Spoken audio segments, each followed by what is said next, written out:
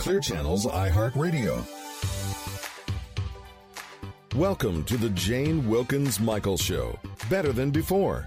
An hour of beauty, health, fitness, and lifestyle advice from renowned columnist and author Jane Wilkens Michael and her guests, top experts in their fields. Join Jane's campaign to become better than before.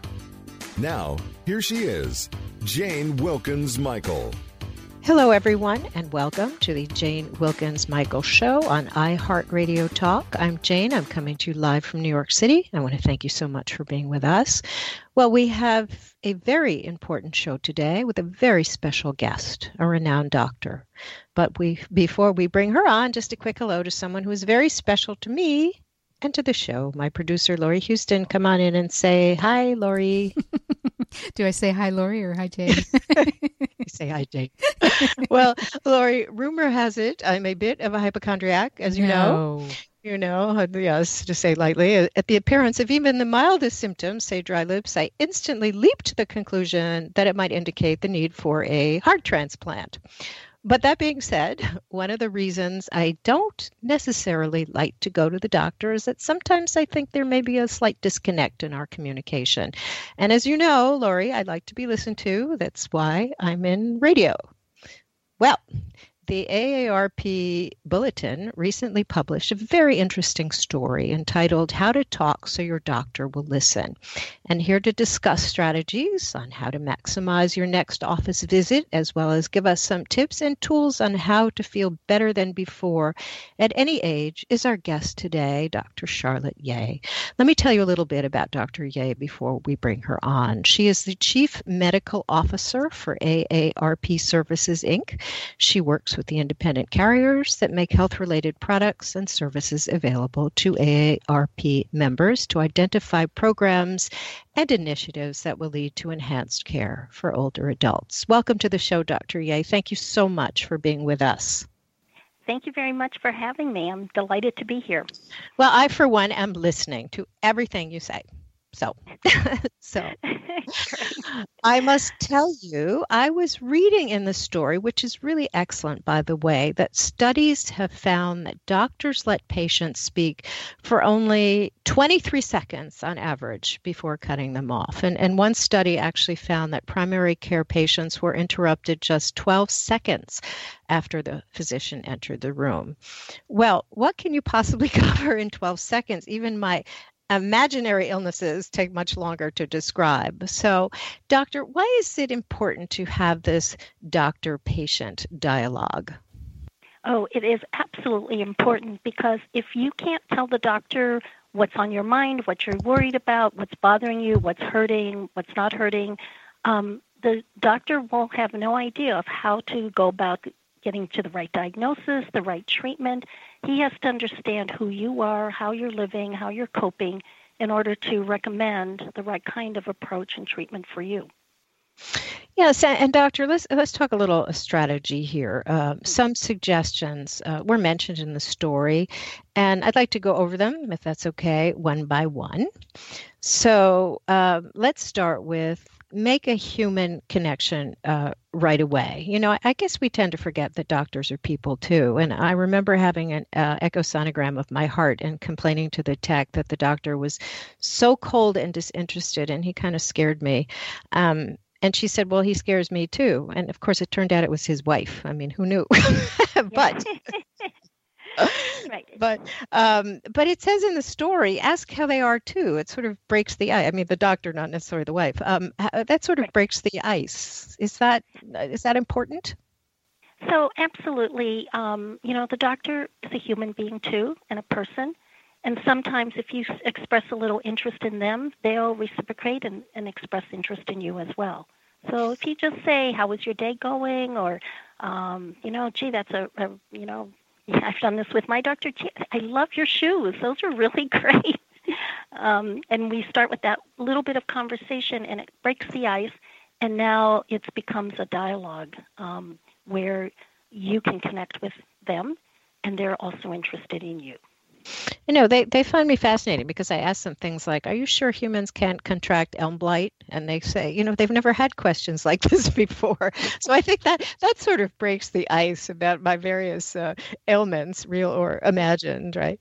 So, but that's very good advice. And next up is stay on message. Now, I have to tell you this to get a little personal here. When my husband sees a new doctor, I refuse to go with him anymore because he's the type, he will ask for more sheets. You fill out the form and he needs extra sheets to fill them out. It's like, it's unheard of in any doctor's office. I mean, they see him coming and they go, oh, no. And he'll start with his having measles and pneumonia, like when he was 6. And then he works his way through his bad knees that he sustained in college football injuries. Now he's 68, I might add. So, but it says in this story that according to Medscape's 2016 physician compensation report, most doctor visits last 13 to 16 minutes. Now, if we have a lot of present issues to be discussed, how do we pare this down so we're able to fit everything in? Putting my husband aside for the moment. Right. So I know what we really love to do is to give all the details and the whole chronological order from the moment we were born to where we are today, thinking that is the most helpful. But if you only have those 13 to 16 minutes, you want to make the most of it. So I would start with, what is the most important thing to you? What is on your mind? What is keeping you up at night that brought you into the physician office? And you start with that. And then that allows you to then have a dialogue. If the physician needs more information, they will ask, additional questions. Or you can provide information that's around the issue that's keeping you up at night, that's causing you to worry. The advantage for having those sheets that you fill out before the office, that's where you can put in all the extra information, past surgeries, past vaccinations, medications that you're taking. That doesn't have to take up your valuable talking time. Right. Well, my husband, I think it takes about 3.5 hours for him to fill out the the medical history. I said, Bob, please keep it to the present here. You don't have to go all the way back to the, when you were 10. Right. But next up, and of course this all fits, we are suggested to tell the whole truth. And I guess some patients tend to make their symptoms worse or omit some of them for fear that they might actually have something serious. And I have to say, true confession, that I lied about my age when I was going to have a hip replaced, and I just took a few years off. I mean, it wasn't a big deal, but my husband said, you can't lie to your doctor. I mean, especially like the anesthesiologist. I mean, he bases something, I would think, on your age, how much drug they give you.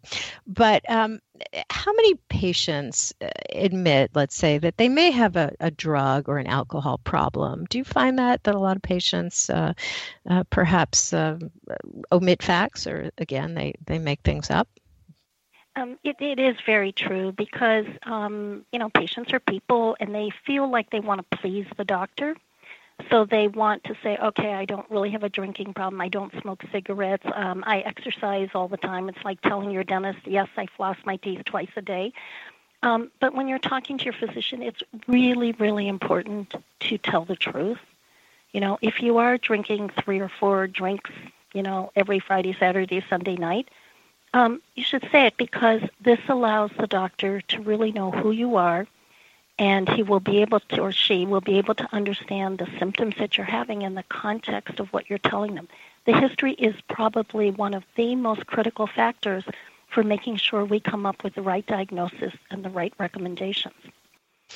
So would you say, doctor, that it makes sense to maybe make a list of our issues and questions before a visit? Because sometimes if we're caught off guard, or, sometimes we could get nervous. I've admitted before that I have white coat syndrome. Every time I see someone in a white coat, my blood pressure rises, even if it's the butcher.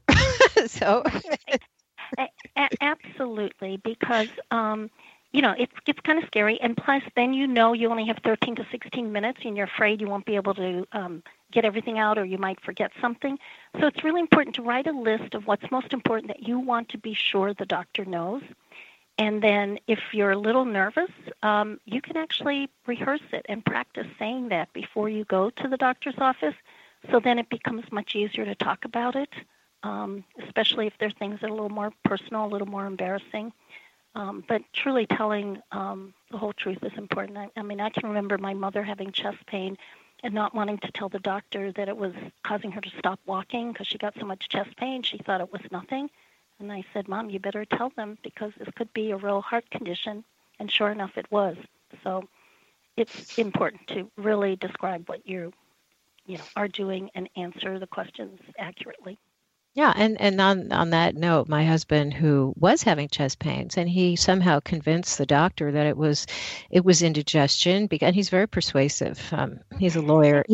They always are. But he told her that no, I've had this before, and I don't think it's an issue. And and doctors, as you say, go by what you tell them. They're not mind readers. So if you say, look, I feel fine except for such and such, I think you have to let the doctor make that diagnosis. I think you don't just self-diagnose because I think that's an issue because then you don't get the right diagnosis. And he was wrong because he ended up having a heart attack. He should have gone to the ER, but that's a whole other story. But thank goodness he's fine now. And then there's another thing that I think a lot of as we get older, we sort of everything is connected to, well, it's just aging, like being forgetful. Like I'll be talking on my cell phone and look around for it at the same time because I think I lost it. So I wonder if that is just aging, but obviously it could be, hopefully not in my case, a more serious cognitive issue that should be addressed. So I guess it's important not to just to tell everything and to then let the doctor conclude what's wrong with you. Right, and not to make assumptions that it's just aging. First of all, all of us forget things from time to time, so just forgetting doesn't mean you've gotten old or you've aged. In fact, there's evidence that the older you get, the wiser you get because your executive function improves, your vocabulary improves, problem solving improves. So I think attributing to aging is just not necessarily true. We've added 30 years to our lifespan, which means we are living older and better than ever. Which is very encouraging. And the older I get, it's more and more encouraging, I have to tell you. Right. I always feel that we should get the wisdom when we're younger and the looks when we're older, but I don't think it works that way, actually. Well, I just think those looks they just show the tremendous experience and wisdom we've gained over the years. I like that. That's a good way to think of it. So now there's this another important point, and that is dealing with insurance. And a lot of times some tests are prescribed or medications are prescribed and they're not covered. And as you know, they can be extremely costly. How do we bring this up? Is the doctor aware? I'm sure with everything else that you have to do, you don't know exactly what your insurance covers or what it doesn't. But how do you get this all cleared up so you're not getting a prescription that you actually can't afford or even a test that's not covered? Yeah, so it's really interesting. We think when we're talking to the doctor, we don't want to share, maybe we have financial difficulties, maybe we won't be able to afford it. We want to know that our insurance covers this, and we're oftentimes afraid to talk about that. But that's also very important for the physician to know because they can think of alternatives. They can make alternative suggestions where you can go where the service might be less expensive, or they might be able to intercede on your behalf. So you shouldn't be shy about raising that question. It's very common, and the physicians are used to hearing that. So if he's or she at the end of the office visit said, I'm going to write you a prescription for XYZ, it's perfectly appropriate to say, can you check that it's covered by my insurance? And if not, do you have an alternative that would be? Just about every physician has computerized programs or lists of what drugs are covered by what kind of drug plan. And that can easily be checked. So definitely say so. Or if they're recommending a diagnostic test, you can certainly ask, how much will that cost me? Is there a less expensive alternative? Or how important is it at this point for me to have to spend that extra money? Yeah, because once you get home and you look at it, it's kind of late. It's better to clear it all up while you're still in the office. Right. And that also makes the physician sensitive that to be really very precise about what it is you must do versus what's nice to have. It is important, is it not, to bring someone with you? Because a lot of times you miss what the doctor may be talking about, or you're not asking the questions that you should. Oh, absolutely. It is very helpful to bring someone with you to also hear the same things that you're hearing. So after the visit, if you can't quite remember, you can share what each of you have heard or the reminders. Secondly, sometimes you're so nervous and anxious about what the doctor's telling you or what you might be finding out that you actually don't hear the doctor even when he or she is talking to you. So it's always better to have another person who can take notes. And if you forget to ask something or something that's important to you, and you've let your friend or family member who's with you know, they can remind you, oh, didn't you want to say something about your sleep?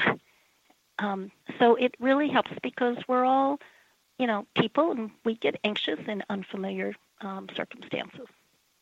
Especially at doctor's offices. I have to. Exactly. I even more so at doctor's offices.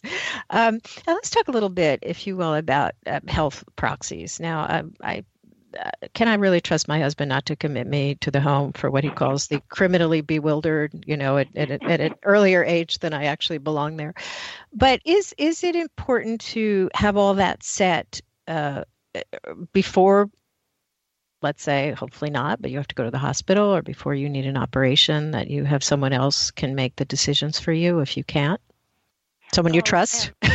Yes, absolutely. It's really, truly important to have somebody who can speak for you when you can't. I'm an emergency physician, and I cannot tell you how often someone comes in, in an accident or, a sudden heart attack, and suddenly they're unconscious, can't speak.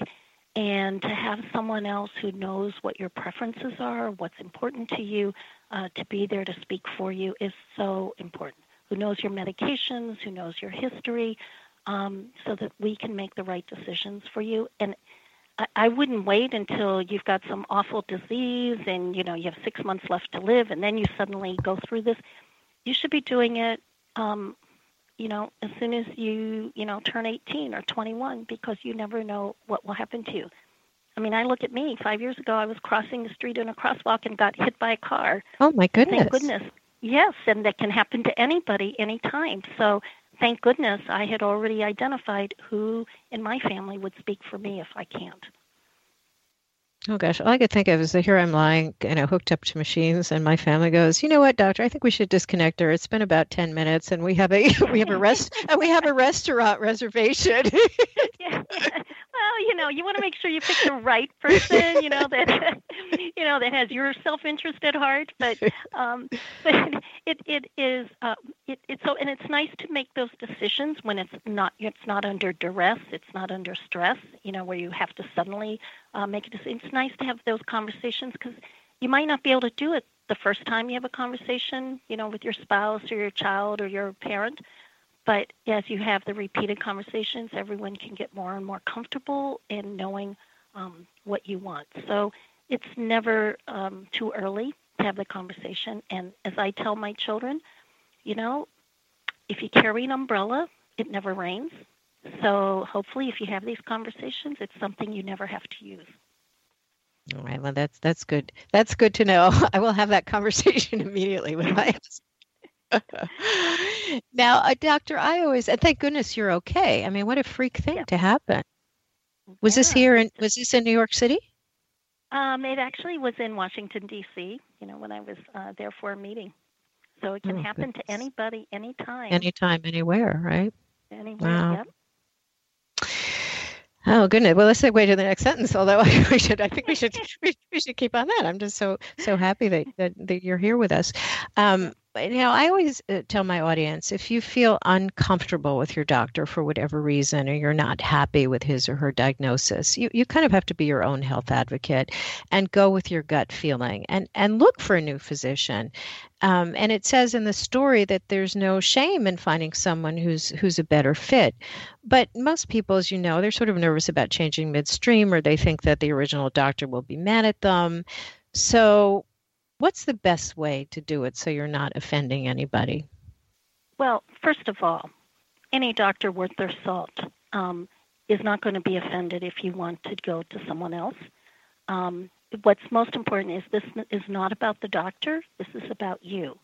And you should have a relationship with your doctor that you're comfortable, who listens to the way that is meaningful to you and that you can connect with, because they're going to be your partner in your health and in your life, and you want somebody that you are truly comfortable with.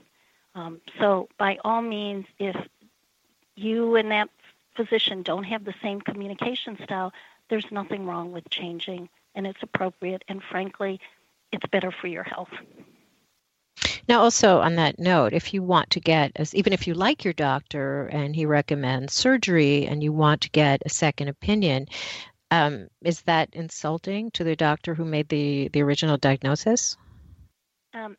Absolutely not. And in fact, if your doctor finds it insulting that you want a second opinion, then that's all the more reason to get a second opinion. It doesn't hurt to look at alternative ways to maybe treat the same condition, so you can pick what ends up being right for who you are. It's appropriate, and you might be able to even find it as a less costly alternative too. And you basically can have access to all your tests and scans and lab results, right? All you have to do is ask for a copy. Right. I mean, you have the right to have your health information. You can ask for it, make copies, and the doctor, the hospital, the medical office, are really obligated to give you your health information. It is your information. So you can have it whenever you want, or you can have them send it.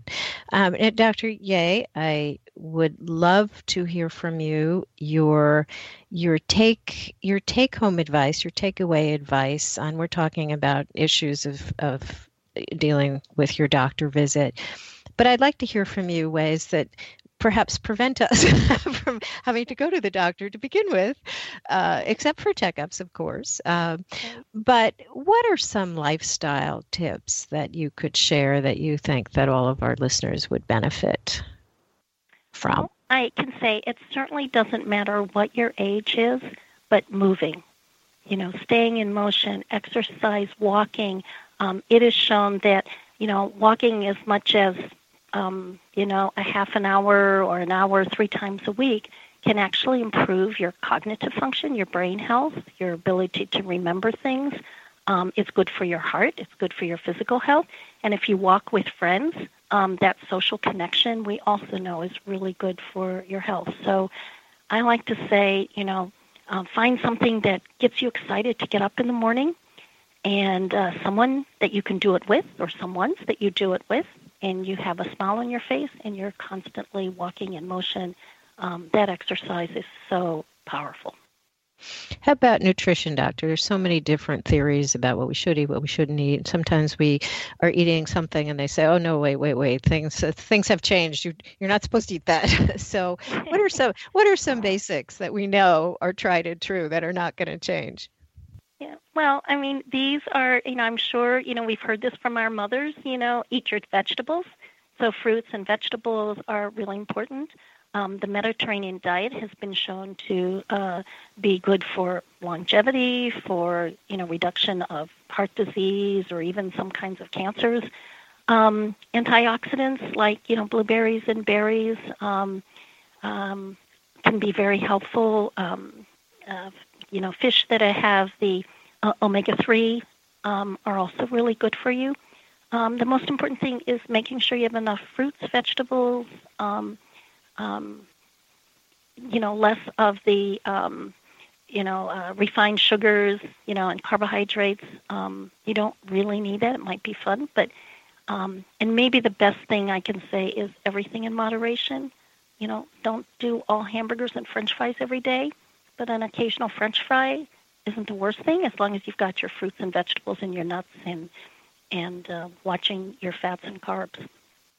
And hopefully, well, my husband now eats beans without making a face or a fuss, because I think after you've reached a point where you've had a heart attack, your whole, all of the way your outlook on life changes, and certainly your diet, and hopefully our listeners don't have to get to that point to change, and will listen to your advice and before anything happens like that. And of course, I'm sure you think to be happy in general, to think happy thoughts and less stress, right? If we can ever have less stress, if that's even possible, Doctor, is it? It's absolutely possible. Learning to breathe, learning to just, it's called gratitude therapy. If every day, when you're feeling really stressed, to remind yourself what you're thankful for, it can actually switch your brain around and actually help calm and reduce the stress in your life. It's as simple as saying thank you. Well, we thank you so much for being with us today, spending some time and sharing your very valuable advice, Doctor. And tell us where we can get more information about AARP. Oh, certainly. So for really practical suggestions and advice, I would recommend in the January-February 2017 issue of our AARP Bulletin, the article about how to talk so your doctor will listen. We have some very practical advice. What are the most important questions to ask your doctor? It's okay to say, can you repeat that? If I don't remember, do you have printed materials or video or online resources for me? If you have something really private that you're a little nervous, you can always say, can I have 2 minutes of private time to talk to you? And to be upfront to say, what if you can't do what the doctor says they want you to do? And you need to go to physical therapy, 3 times a week, and you say, gee, I've got to work. Is there any way I can do some of this at home? Is there a way I can go to a place that's after hours? Speak up. It's your life. It's about you. And then if you forget anything, do they have a secure email, a patient portal, so you can email or write questions, things you didn't think of, things that popped up after you were trying to follow instructions at home? Those are the things that will really make the most of your visit and make sure that that visit is about you and what you need and solves what's keeping you up at night. Well, thank you so much for being with us, for sharing your advice, everyone. The article is terrific, and I guess I'm a big fan of AARP in general. And now that I'm getting a little bit older, it's more and more important to me. Oh. The most wonderful thing about working with AARP is we learn how wonderful it is as you get older. Did you know that your happiness index after 50 goes steadily up? It does? And it does. It does, because you start being more comfortable with who you are. And that is actually very, very true. But it's when I turned 50, my brother gave me a subscription to AARP as a gift, but it's not for quote seniors. I mean, it's for everybody. And the advice that you learn is you can be in your 20s and benefit from it. Right. Our whole job is how to make the most of your life. We're living longer than ever. So what are we doing to fulfill that wonderful, extra 30 years we have to our lives?